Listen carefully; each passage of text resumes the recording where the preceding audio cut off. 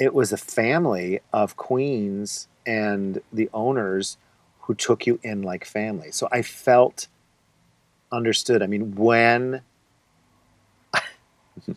I would drink so much that I would fall down and slide under my car, they'd take my keys away. When I was maybe a little bit overserved, they definitely would hug me and pull me to the side and be like, okay, and then jab you and tease you and stuff. Well, of course, I mean, like sisters. Like sisters. Hello, I am Kay Anderson, and you are listening to Lost Spaces, the podcast that mourns the death of queer nightlife. Every episode, I talk to a different person about a venue from their past, the memories they created there, and the people that they used to know.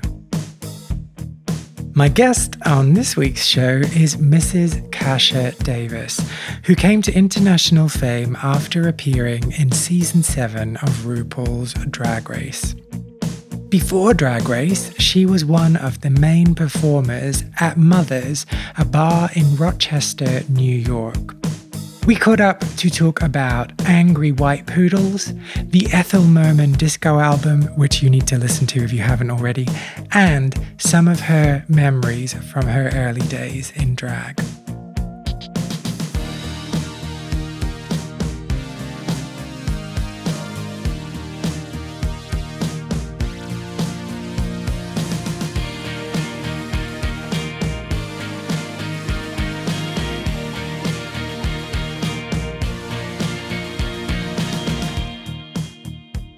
Okay.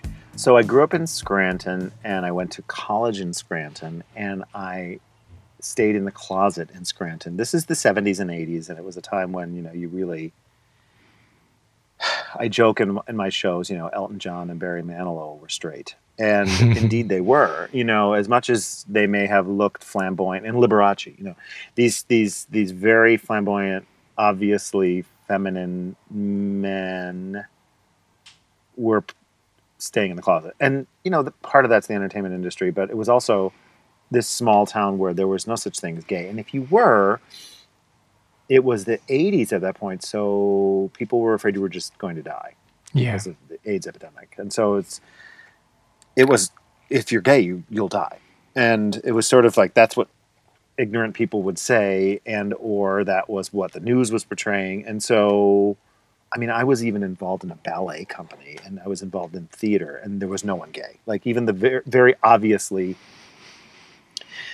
gay people were in the closet. And so I ended up marrying the first woman who would say yes, and we did fall in love. She was we were high school sweethearts. And for obvious reasons, that marriage didn't work out. And at that time of that divorce, that was around the time when I moved to Rochester, because I had been working for a company that I was getting promoted within, and they gave me two options, Erie, Pennsylvania, or Rochester, New York. And my friend and I got in the car specifically to go to the gay bar in Erie. And as soon as we went, we were like, this is just like Scranton. It was Pennsylvania. It was a little bit bigger, maybe, but it was like, this doesn't feel like, basically it didn't feel like I was going to college, is what coming out felt like for me at that point. Because I went to college, but I stayed home and helped my family with the kids that they still had in high school and stuff. And then I got married, and I ran a business with my ex-wife and her family.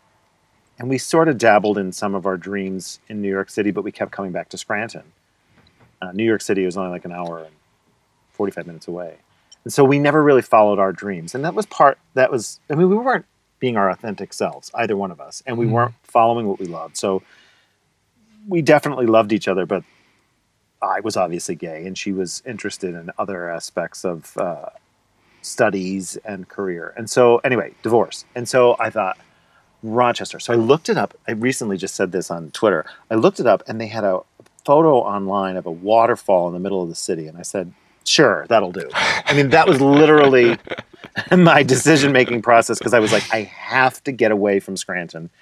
You know, my mother was just very, very dramatic about if I ever, my whole life, if I ever acted in any way, shape, or form towards the gay avenue, you know, it was like, no, no, no, no, no. You know, literally, when I came out to her, she was like, you don't want to touch somebody's pickle or put your pickle in somebody's dupa. I'm like, what is that even, Mom? And she used those terms? Of course. You know, it was just this. And then she was like, you know, you have to carry on the family name, those types of things. And I'm going to disown you. And my father he did spit in my face, and they disowned me for a period of time. Oh, wow. When I came out. So that process of coming to Rochester, moving, and coming out all happened, and divorce all happened at the same time. And so I knew that my parents weren't really disowning me, but it was hard enough to come out. And then when I did, and it just felt like it sort of sealed the deal on what I felt as a child, like that they didn't like who I was. I felt just completely unaccepted. Yes, I went home for holidays and things, but it was like panic and anxious and lots of booze. On tenterhooks the whole time. Yeah. So I ended up finding a home in Rochester, and I reformed a family in Rochester. And Mothers had a theme or a slogan that said, "No one loves you like your mothers." And I was a mama's boy, and it was just this family kind of feeling at this bar. And the owner was a drag queen, and I'm a massive Tina Turner fan. And she would perform as Tina Turner, and she eventually, I consider her my drag mother. So she eventually became. Does she consider you your drag daughter? We were all her. Begrudgingly. Begrudgingly. We were all her children. She was very much the, just a heavy smoker, heavy drinker, and she's like, you need to sit down and you need to make a dress right now. And I'm like, I don't want to make a dress. And then, you're never going to be a drag queen, you know. And I'm like, I don't want to make a dress. I'll just buy dresses. I have a credit card. And she'd be like, no, you know. And so she made me do it. She made me do those types of things. And she kept saying to me, like, stop trying to be pretty. You're a drag queen. You know, you're a man. You're just, just be Kasha Davis. And she's the one who's named me Mrs. Kasha Davis. Yeah. And so like adding the Mrs. or like the whole name? No. So I guess I'll rewind a little. So I'd been going to Mothers and all the debauchery of nightlife was happening. And eventually on gay.com, I met a fella named Steve, my now husband. And after standing him up on the first time we were supposed to meet for coffee, yes, bad Mrs. Kasha Davis. And mind you, at the time, cell phones weren't necessarily a thing, and which makes it worse. It makes it worse. So he was sitting there. I was I was late at work, so I did leave him a message at home. But at the in the moment, he stood up, and he was. And so, but when he got home, he did get the message that I was running late. Could I reschedule? And he did. Thank God. So anyway, we went and we saw a queen in P-Town in Cape Cod named Miss Richfield. And when we saw her, and then I put together what I was experiencing at Mothers, I said to Steve at the time, I was like, I think I want to do drag. Because I thought of my theater background, and I thought about what I knew of the family atmosphere of the performers at Mothers, and I was like, I think I want to be a part of that. And he was all in, And so I named myself, I knew of the way to name yourself as First Pet, First Street. And I wanted to pay homage to Scranton, to be honest, and to my mother, because I was, mama's boy, and she's very much, my mother comes out in Mrs. Kasha Davis, and in, let's just say, the shady kind of ways, bitchy. When Mrs. Kasha Davis is bitchy, that's my mother. but also dark hair, Italian diva, overdressed, overbearing kind of mom. So anyway, I went with Kasha, is my Ukrainian heritage, and my mother named all of the dogs, Kasha, Tasha, Sheba. And so we had, Kasha was my first dog, and she was an angry white poodle that only liked me, and I loved her. And she was very protective of me. And I just loved her. I mean, she would bite my father, and I thought it was the funniest thing. And she didn't like my friends, and I was like, I love her. But she would snuggle up on my lap on the sofa. My mother's like, boy, that dog is yours. And so Kasha. And then Davis, because I just thought it was funny. It was just sort of like, Mrs. Smith. It was like a regular name, because Kasha was so ethnic, we'll just say. I don't know. So anyway, I had been dating Steve at the time, and marriage wasn't legal yet, so we were just partners. And Naomi, the club owner and head performer, was like, Kasha, you are so funny, because the strippers would be backstage getting naked, and all the other queens are over there like playing around with them and stuff. And I'm in the corner. I'm like, I'm a married lady. Oh no. I could look, but I don't touch. I was doing all that and playing up that character. And so when they would announce everybody, they would say Miss Pandora Box, Ms. Darren Lake. And then he was like, and the married lady, Mrs. Kasha Davis. She doesn't play around with the strippers, And I'd be like, I thought it was hysterical, because then all of a sudden I was like, wow, I can include Mr. Davis. And originally we were like, well, Mr. Davis is just going to be a secret character that nobody ever sees. And, kind of like you just see him from over the fence or type of thing. Or you just see his hand in the shot or whatever, but he's never really there.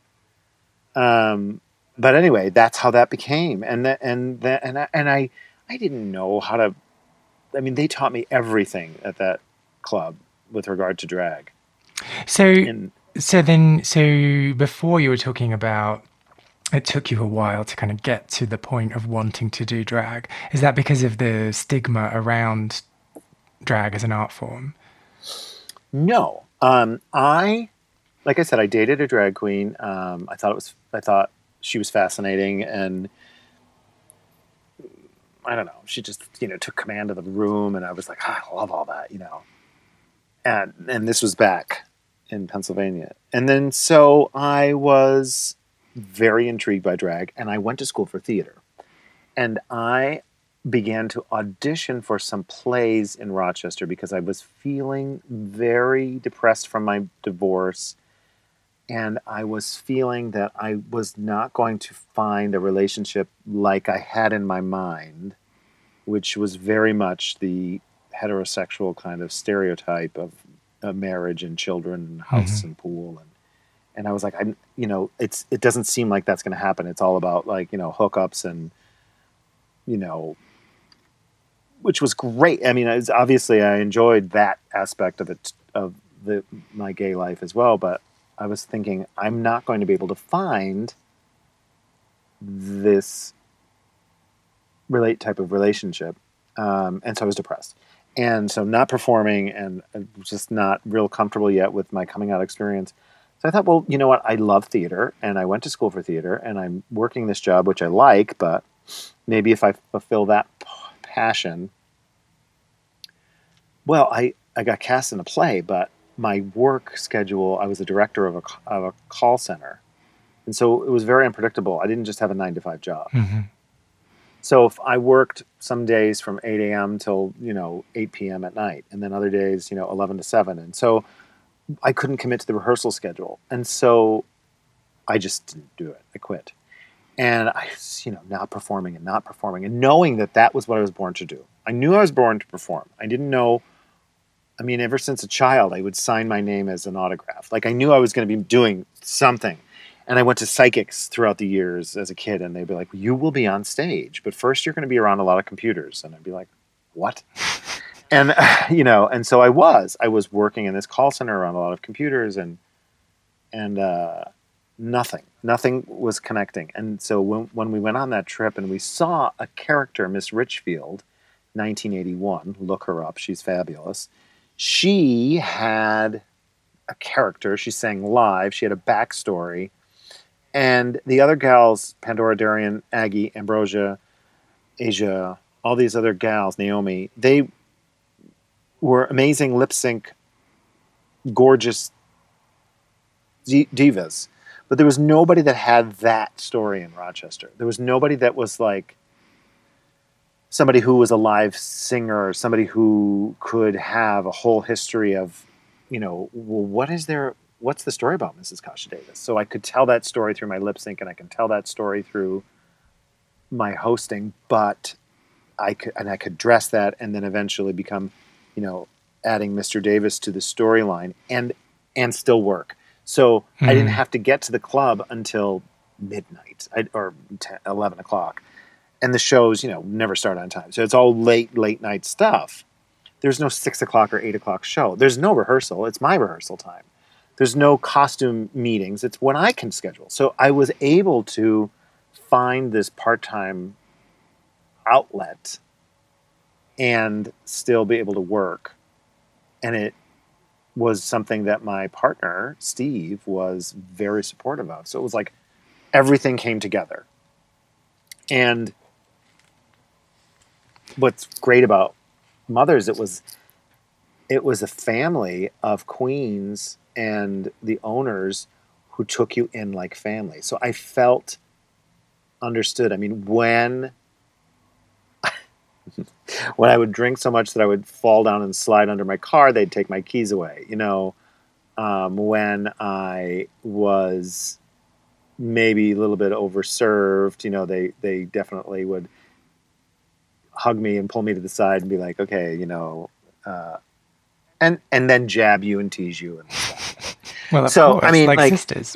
Like sisters. And so, but then when I began to perform and wore tights that were 4 sizes too big, Darian Lake's like, those tights are too big for me. You have elephant ankles. What's going on, girl? Or Aggie Doon, who was another sort of drag mother type character in my life, was say, Kasha, don't be afraid to try and look pretty. And I'd be like, oh, wow. And so then how long had you been in Rochester before you made that decision, like, I'm going to start trying drag? So I moved to here in 99, and then I didn't start drag until 2004. Oh, okay. So a number of years. And so, yes, a number of years. So then did you have personal relationships with those queens that you were talking about? I was a fan. Okay. I was a fan. I was a fan of Aggie, Darian, and all of them. And we were regulars. We were myself and my 2 best friends, Alicia and Sam. We were sort of like, I felt like they were the aunts and we were the nieces and nephews, and then Naomi was the mother. And, we would come to Sunday dinner, which was really all alcohol.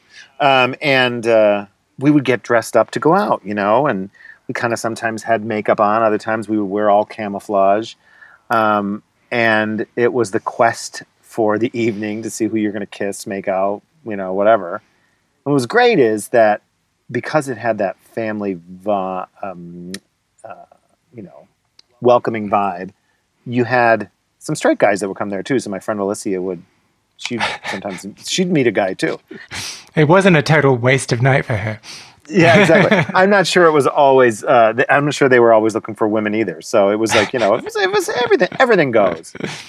But yeah, so it was that. It was that vibe, and then that first time then, so when you like plucked up the courage, like, I'm gonna try drag, I'm gonna do it. What were the steps following that? Like, were you just practicing at home, or did you say to the girls, do you have any advice? Both. So I called the club owner who knew me and knew what a good customer I was. Mm.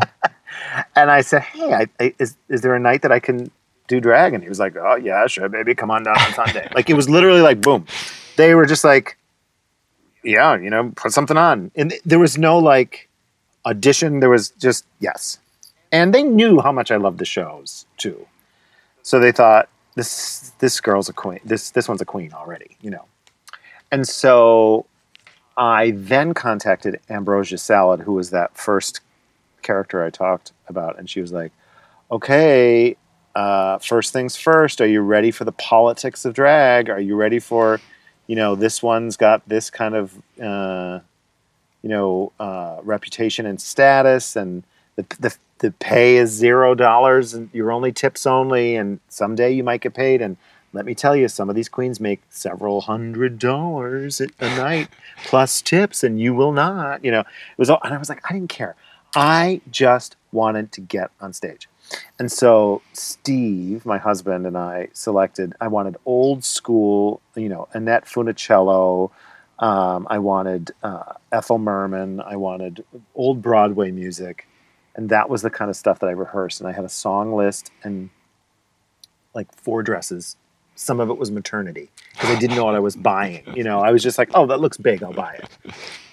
And, a gown up to here, Mother of the Bride. It was very matronly, Mother of the Bride. And I had 2 wigs that I would rotate back and forth. And I did those types of characters, and I did Liza Minnelli. And that was it.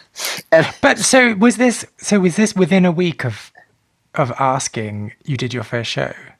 It was either a week or 2 weeks. I'm not 100% sure. Yeah, it was quick. And how long was the slot? How long was your gig? So we had to do 2 numbers. Wow. So I did my first song on stage was Lime Jello Marshmallow Cottage Cheese Surprise. It was a very, she sings, "Ladies, the minutes will soon be read today. The garden club and weaving class, I'm sure, have much to say. But next week is our culture night, our biggest, best event. And I've just made a dish for it you'll all find heaven sent. It's my Lime Jello Marshmallow Cottage Cheese Surprise." And she's camp.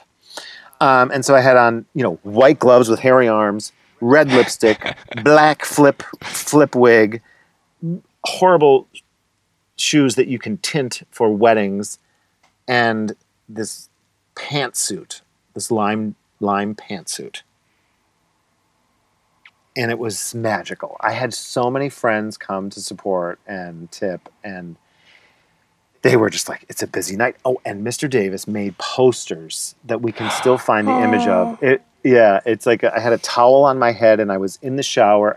I had a little bit of eyeliner, a little bit of lipstick, and lashes like without mascara. And I'm in the shower and I'm like, like you caught me. I was just taking a shower, And it was just, we were so prepared. We had that. We brought posters up because at the time there's no social media. So we brought posters all around town. Mrs. Kasha Davis is making her debut. There was posters at the bar. The other queens were ripping them down. They're like, what's with the posters? Like, nobody does this. Like, who does she think she is? And I just, I got myself, my friends mostly, everybody to go. And it was a decent crowd. And the owner was like, this is amazing, How funny, most of the people, whenever I have a drag queen on the show and I had ask about their first time, it's always like, it was awful, it was terrible, it was I lost the words, I didn't know what I was doing, It was crap, but I got better. And you're like, it was amazing. Well, it was, okay, let me clarify. Performing was amazing. I was rehearsed. I knew how to do that from theater. I looked shit. I looked terrible. And I still don't look all that great. It's fine. Looking back at some of the photos, we laugh. But the most important thing is you came off stage and you felt like, yes, I did it. I'm amazing. Yes. And it was the great education of experimenting and trying things. And it was a time when you didn't have to worry about people having a camera on their phone. There was no camera. If there was a photo, eventually MySpace happened, and a couple photos came up. But mostly, you had to bring your camera, And Steve would be at every show, and eventually he was like, "I can't go because I started to get booked every Wednesday, Friday, and Saturday and Sunday." And he's like, "I can't go to all these shows. I have work." And I'm like, "I do too, but I actually got to go in later because if I was out late, I didn't have to really be in until like 11. So that's not so bad if you drank, you know.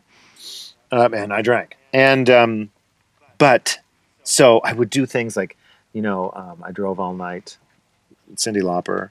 And classic. I would ride a bike into the bar, our daughter's bike, with a pink bike with a helmet and like this like really terrible, all these clothes from the Goodwill, like nothing. I did not have any good costumes.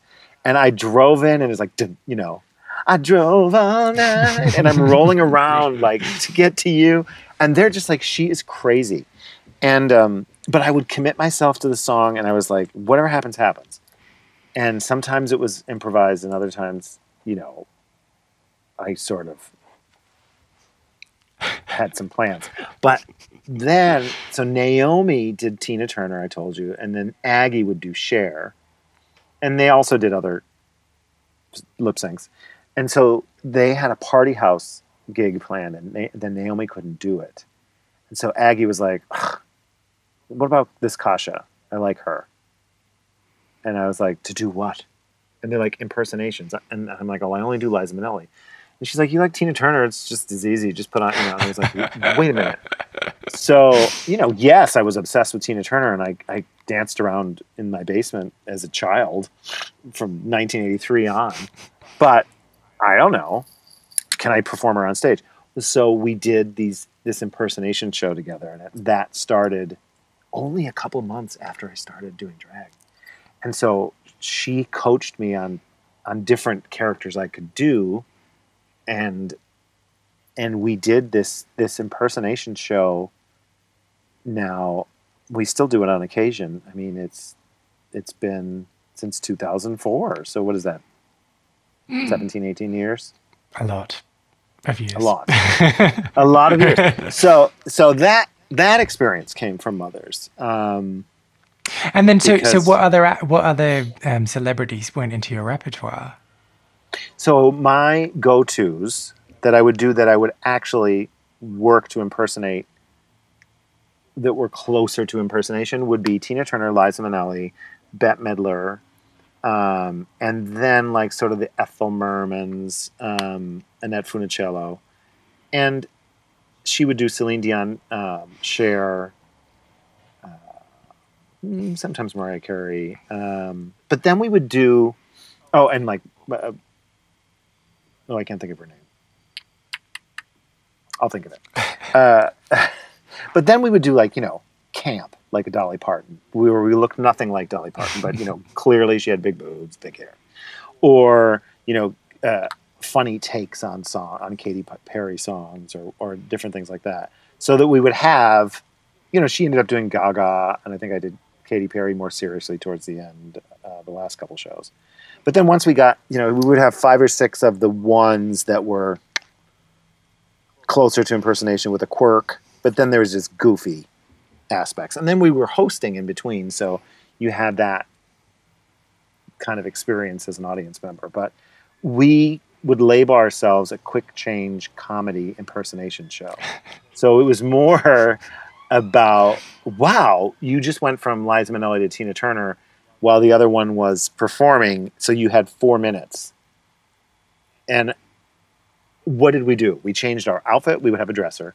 We would change our outfit and our hair, and because you change your facial expressions, you would wear general makeup, but you change your facial expressions, maybe your lip color, and the audience was like, oh, and her makeup was completely different. She changed her makeup in 4 minutes. No, we didn't. You know, and so they thought that you powder your face, maybe if you're sweaty, but that was it. And so because your facial expressions are different, somehow it just looks different with a different wig and everything else. Enjoy. So that was a really cool experience that came from Mothers. And so when you first decided, I'm going to do drag, this is what I want to do, and Ambrosia sat you down and said, like, you need to watch out for this, you need to watch out for this, you don't want to do this, you don't want to do this. Was she saying like the scene's quite competitive and people are going to be bitchy and you're going to have to overcome some of their attitudes? Yes. She was very much like, watch out for the scene, watch out for the competition. The girls are going to try to... She was sisterly in that she's like, they're going to try to give you advice, but sometimes the advice It's a bit shady. is meant to be shady. Yeah. And then other queens will gravitate to becoming like your bestie, but don't trust them. And so did it play out like that? no. I don't necessarily. I think she was just trying to give me a realistic view of it's not as fantastical as you might imagine, Ed. So she was like, hey, I need to tell you something. Drag queens can be bitchy. Yeah, basically. and you know, and just mind yourself. And also, you know, there was a lot of other extracurricular partying that would be going on. It wasn't just drinking. And of course, you know, I was like, whatever. I mean, I've been in nightclubs for years. I know that what happens in the bathroom and this, that, and the other, you know. And so, fine. You know, I mean, that's just the nightclub scene. So, but I knew that there was this cast of, you know, there was the A-listers and then there's the B-listers, the ones who wanted to get on the popular nights. And I would get an occasional booking on the popular nights, but I would be consistently on the other nights to kind of work my way up the ladder and the totem pole, however you want to call it. And I knew that if I aligned myself with Darian, Pandora, Ambrosia, and Aggie, that I would be set up for success, because I also knew enough about theater that I was not a threat to them.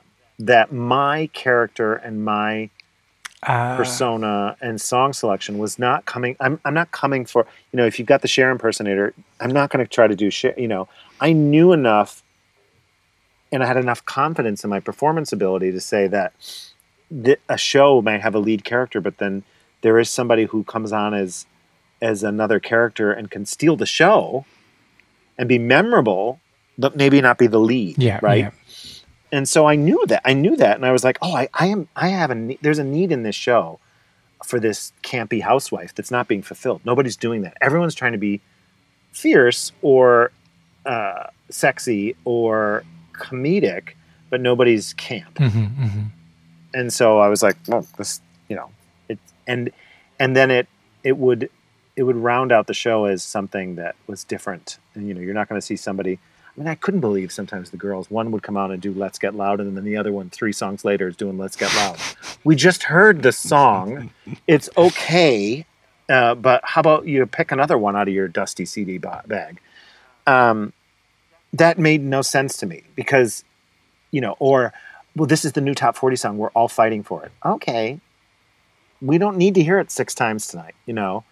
The audience isn't coming for that. And certainly Naomi wouldn't allow it to happen, but you know, I learned those aspects, the theatrical aspects of putting on the show. And, you know, and we had another queen that we would, oh my gosh. So Darian and I would be hosting the show. We're sitting over at the bar hosting.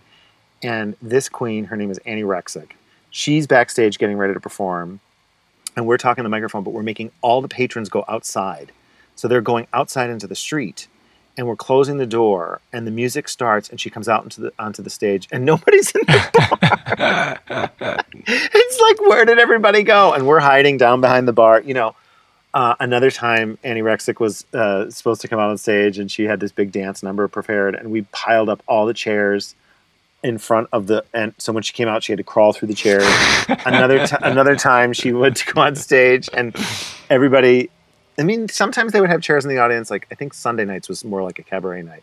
So if they had chairs in the audience, we had everybody face the other way and like act like they were facing her and like cheer her on. And she, you know, so, you know. And so Annie Rexick had a breakdown and has never been She had a again. breakdown. Is that right? Oh my gosh. We did a duet together. You know, the Michael Jackson song where he's like, Annie, are you okay? Are you okay, Annie? So she came out and got shot and fell to the ground, and I came running out, and the whole time I kept singing, Annie, are you okay? And I'm trying to wake her up, and they're all yelling, wake up, Annie!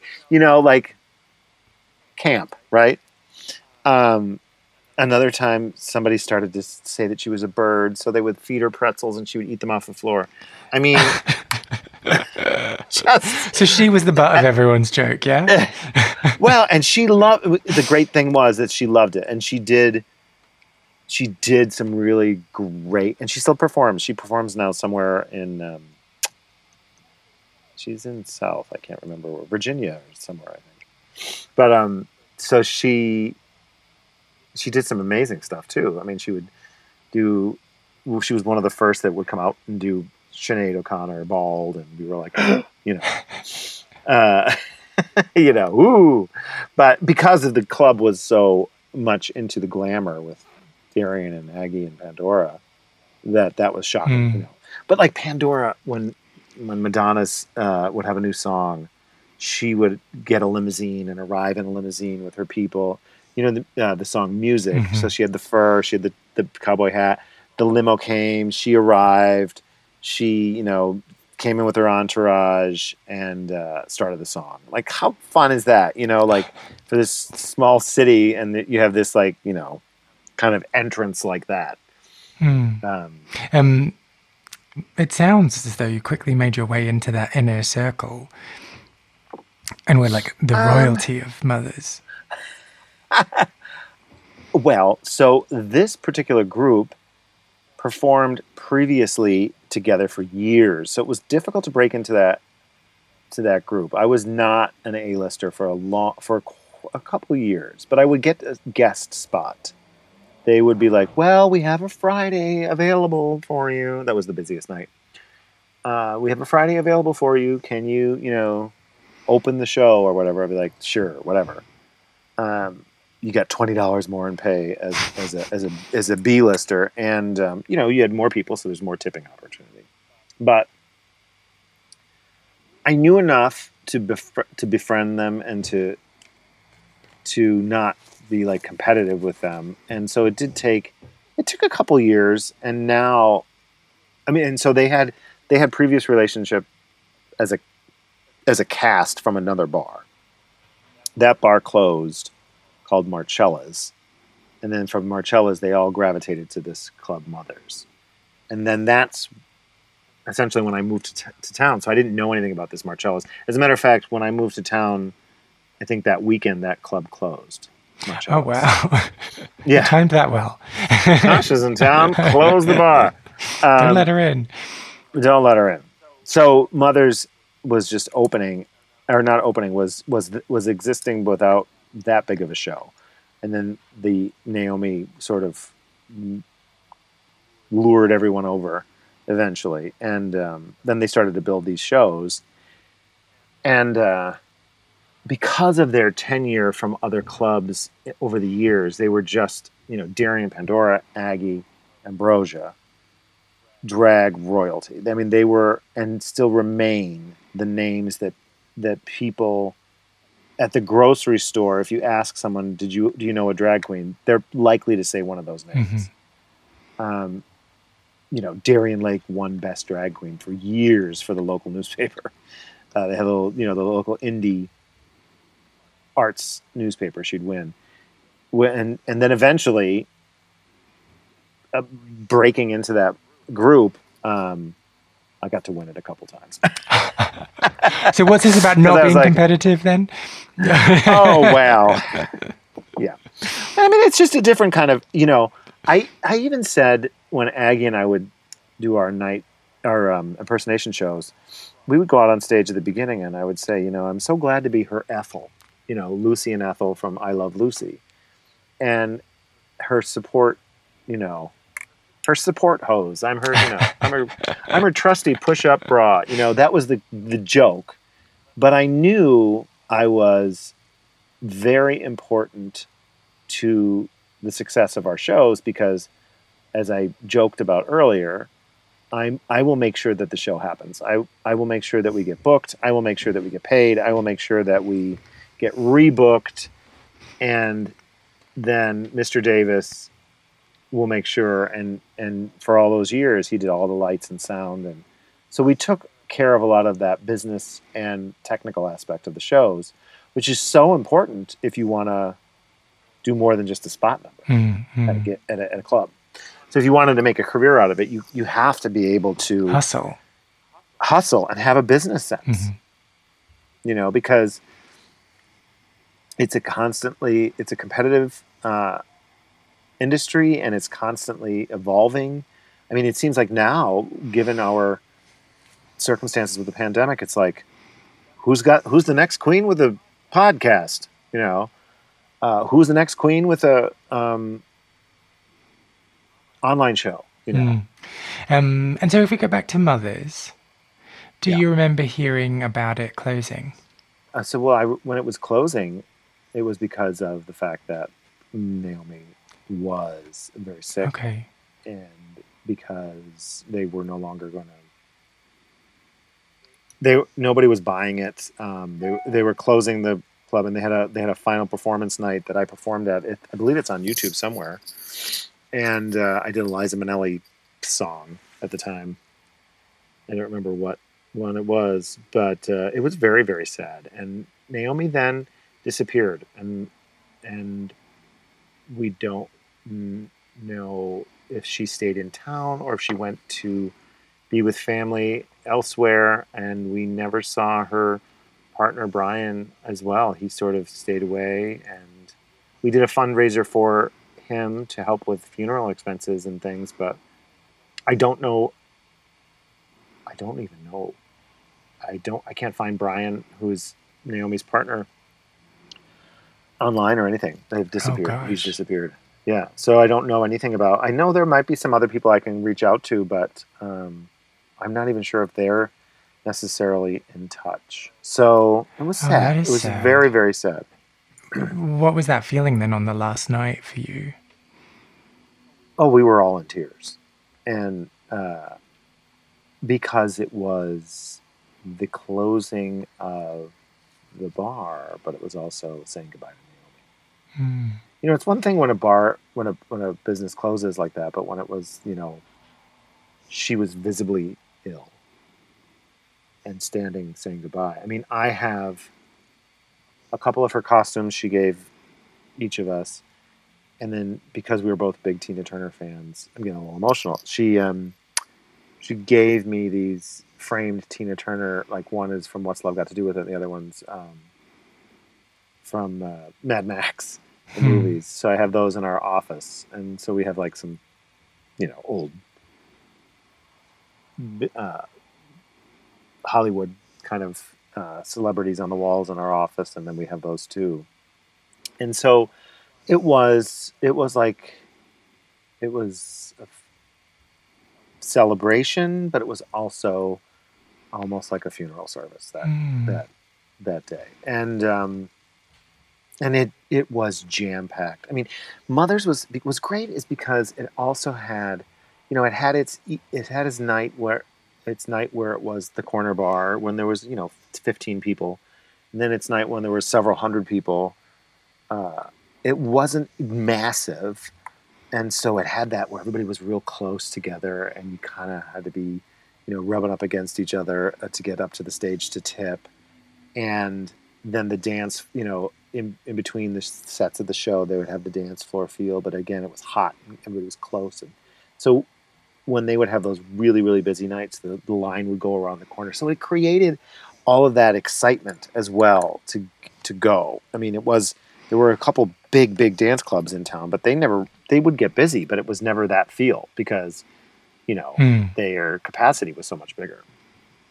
And so I think that made it special too. And, they had the nights when they would do other, just all different themes, You talked about before that a lot of Mrs. Kasha Davis is based on your mother. Yes. What happened then with your relationship with your parents over time? And has your mum ever met Kasha? Okay. So my character of Mrs. Kasha Davis is the culmination of my mother and my grandmother. My grandmother, of my mother's mother, and then my father's mom. Mm-hmm. So the two grandmothers and my mother. So my mother's mother was a whistler in vaudeville days. She used to host shows, and she would perform in the 1930s and 40s in vaudeville shows and on a radio And show. just whistling. She would whistle. How impressive was this whistle?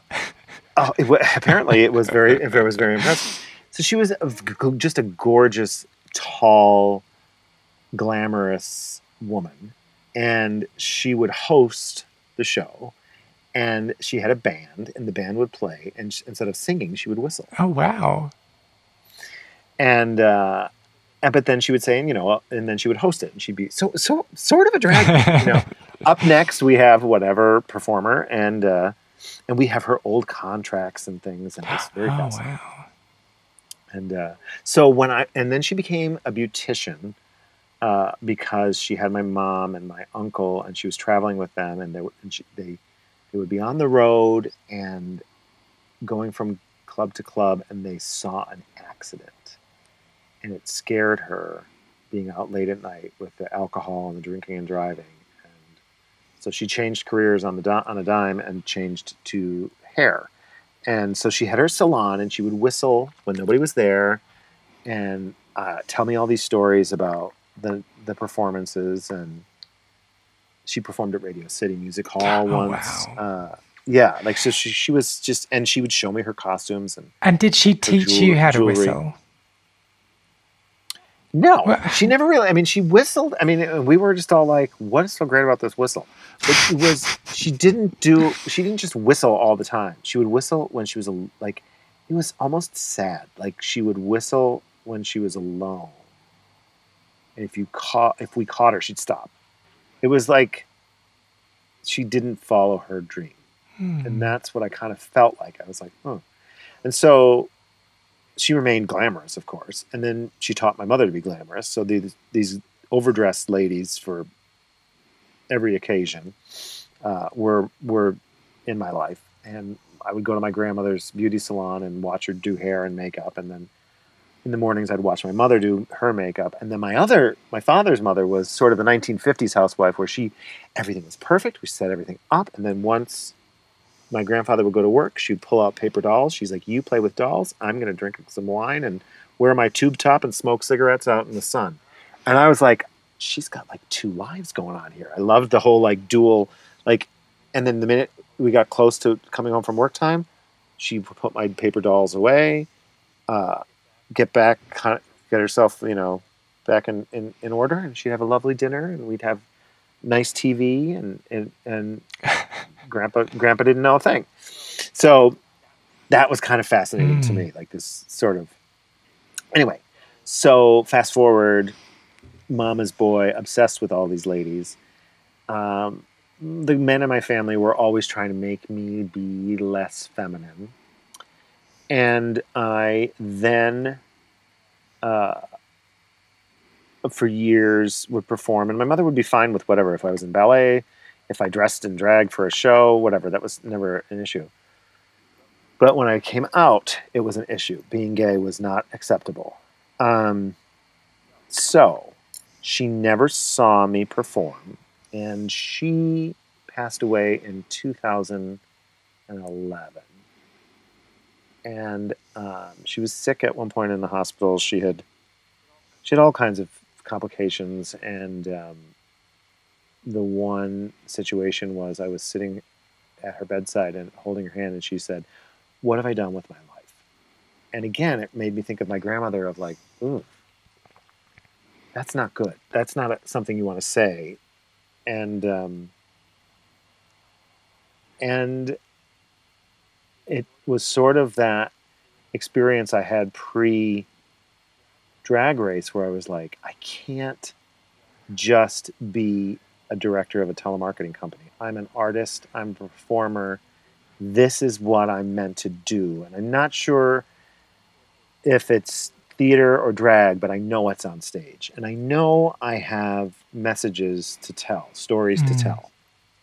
And so I was inspired essentially after her passing to do just that. And then my father hadn't seen, let's face it, I was on Drag Race, so the local paper, I was on the front page in Scranton because they were just like, she's a star. And her name is Ed Polpet. And my parents were like, so they saw. Yeah, they saw all this, but they sort of just, they would ignore it. It was denial. Yeah, so they didn't celebrate any of that until my mother passed away. My father and I began to mend a relationship, and we began to. I mean, he was the first one to call me a fairy when I was a kid, to make fun of my voice and my gestures, and so we realized we don't like each other, and this isn't good either. And so in my sobriety and in time, we began to build a relationship. And I always laugh before I tell this story because it's just so adorable. I was booked in Pennsylvania, in Scranton, at a Toyota dealership for a drag show. To help them move units, is it? Yeah. Well, so it was the kickoff for the show Kinky Boots. Okay. And they had the person who was a part of the committee was putting on this fundraiser, and they wanted Mrs. Kasha Davis because I'm a celebrity drag queen in their mind from Scranton, Pennsylvania, who made it, So bring her back home. So I go to visit my mother's grave, and I have this gut instinct to go see my father. I go visit my father, and we're better. We're better. I was sober. We're closer. I was owning some of the wreckage on my side of the street. It wasn't all his fault in terms of our relationship, as you find out in life. And so therefore, he says, I see that you have a show tonight. I'm very proud of you that it's at the Toyota dealership. And what time is the show? And he was alluding to coming to the show. And I'm like, don't worry about it. Don't worry about it. I'm in drag. He's like, yeah, I saw the paper. I know you're in drag. What time is the show? And I said 6 o'clock. He's like, okay, I'll be there. And I was like, I immediately was crapping my pants. Like, this is not happening. We went to the hotel with my friend who came with me, and she and I were sitting there, and I was freaking out. I didn't want to drink, but I was like, I don't even know how to speak. Like, I can't imagine him actually coming to see the show. So lo and behold, we're going to get ready for the show. I'm in the dressing room, which is the sales department. He walks around the corner to see me, and he was shocked because I resemble my mother. Yeah. And he says, wow, Eddie, you're beautiful. And it was so beautiful to hear him say that. And then it wasn't a joke, and it wasn't sarcastic, and it wasn't mean. And then he watched the show, and I sang live throughout the whole show about my mother, and some of it funny, some of it, more sentimental. I held his hand at one point. There's all photographs and video of this. And then it was like this gift from the universe. Like, what is happening? Like, how are we having all this forgiveness and joy? And so I post a picture about it on social media, and then in time, he passes away relatively shortly after that. And we were a part of the whole. We were there with him for those several weeks, and but then I find when we're cleaning out his house, we find he had somebody printed out my post from social media,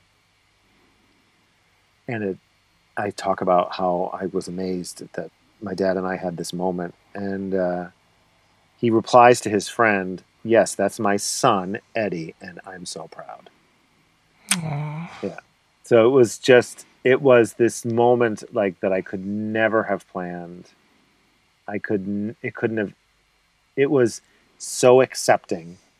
And I can't even believe I'm saying those words right now because we just did not mix. I mean, we tried, and then we would argue, and it would get physical, it would get verbal, and it always seemed to be centered around me as a person, my not being good enough because of my feminine qualities, or being gay. And so, I mean, talk about just like, thank you, universe, thank you, mom, thank you, dad. And so now I tell that story just for multiple reasons. I mean, it's a sobriety story. It's an acceptance story. It's a forgiveness story. It's a powerful story about hope and that relationships can change and heal. I mean, both parties had to put in the work. But isn't that like incredible? The him seeing you in drag is almost when he saw you for the first time. Yeah. Yeah. And I think the combination of it, I laugh every time, of it being in a Toyota dealership. I mean, he had Toyotas. You know, he loved his car. And he's like, they're good people. Maybe they'll give you a discount. Like, he was convinced that at that moment that not only did he see me, Eddie, but he was like, you're actually good. And funny. And his brother, who he hadn't spoken to in years, I'm saying at least 15 years, came to that show, and they built a little relationship before he passed away. He was at that show. And so to see his sibling, to see other people in the community that he knew, people that I went to school with, college professors, they're celebrating too, helped, I'm sure. It just helped him to be like, oh, well, boy, if I'm not accepting Eddie, then I'm out of the loop too. You know, like, so, but then of course, after that, it became, no, you need to be charging more money. And, you know, all of a sudden he's an expert. I was like, oh my gosh, you know. Well, I mean, like, getting onto Drag Race, that's something, but performing at a Toyota dealership, that's like the pinnacle of your career. Yeah. Like, I mean, it is something that's, you know, that I hope I never forget. It was such a beautiful moment. And, you know, I suffered and had a lot of pain not feeling accepted. And to be able to have that. And I was just feeling, well, maybe when he passes away, I'll just attend the funeral. And, you know, this was earlier in life. You know, I'll just respectfully attend the funeral. I mean, I'm not even sure if I'll be in the will. Like, I was being so dramatic too. Yeah. But I had right to feel that way.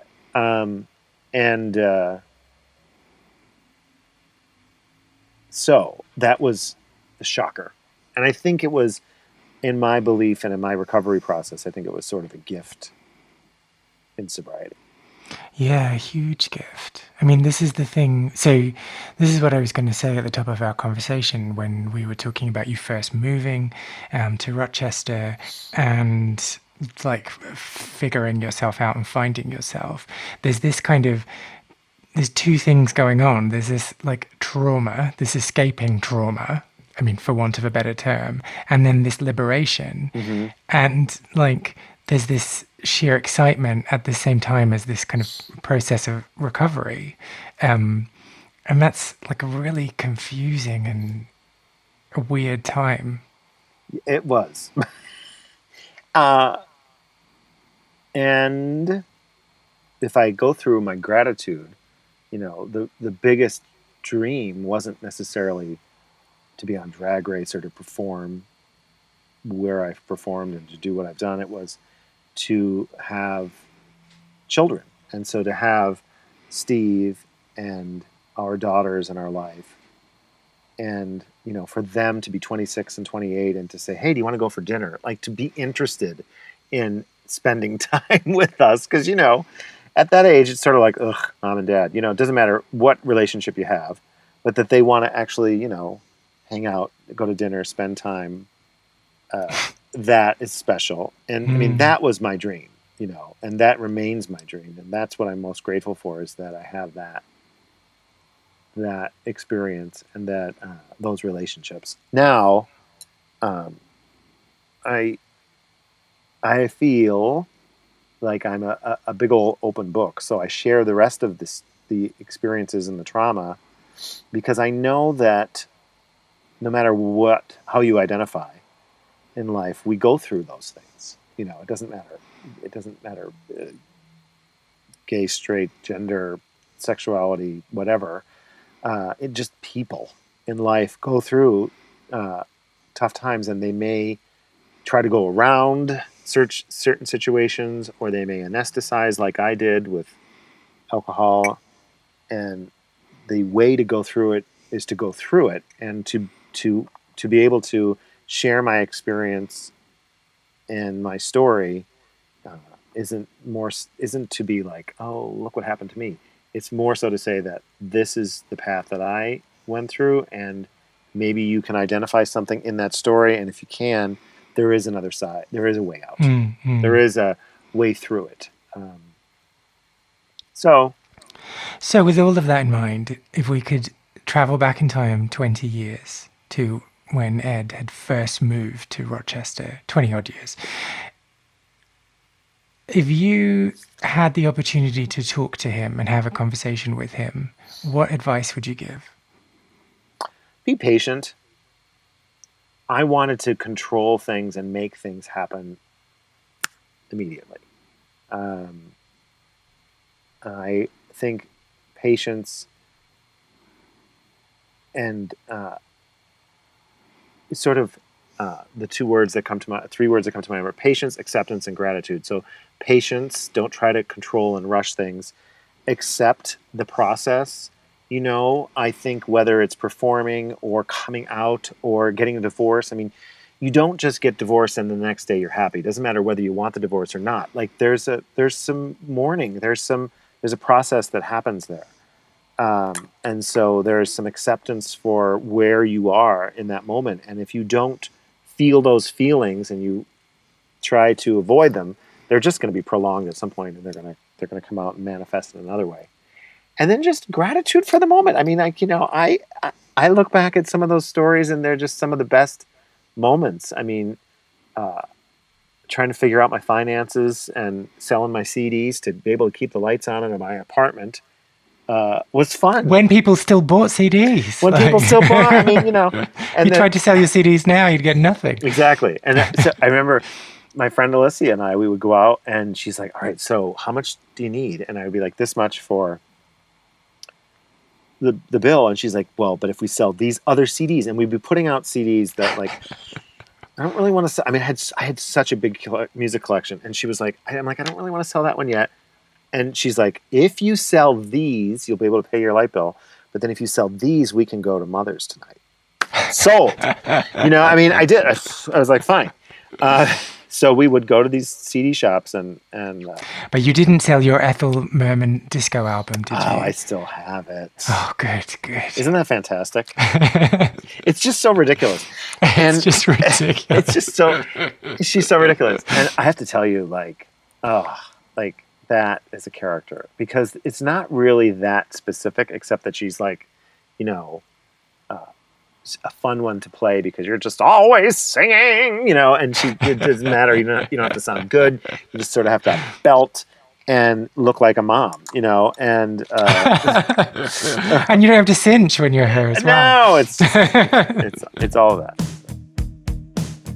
Did you ever go to Mother's? Well, if you did, I would love to hear from you.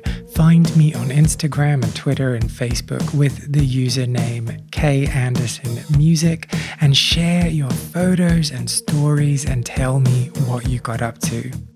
And whilst you're at it, go and give Kasha some love on Instagram. Her user profile name is Mrs. Kasha Davis. Lost Spaces is not only a podcast, but a concept record as well. I've been writing songs about queer venues and the people who used to live their lives there, and will be releasing songs over the coming year. You can hear the first single, Well Groomed Boys, which is also playing underneath my talking right now on all streaming platforms. If you liked this episode, I would really appreciate if you subscribed, left a review on Apple Podcasts, or just told people who you think might be interested in giving it a little listen too. I am Kay Anderson, and you have been listening to Lost Spaces.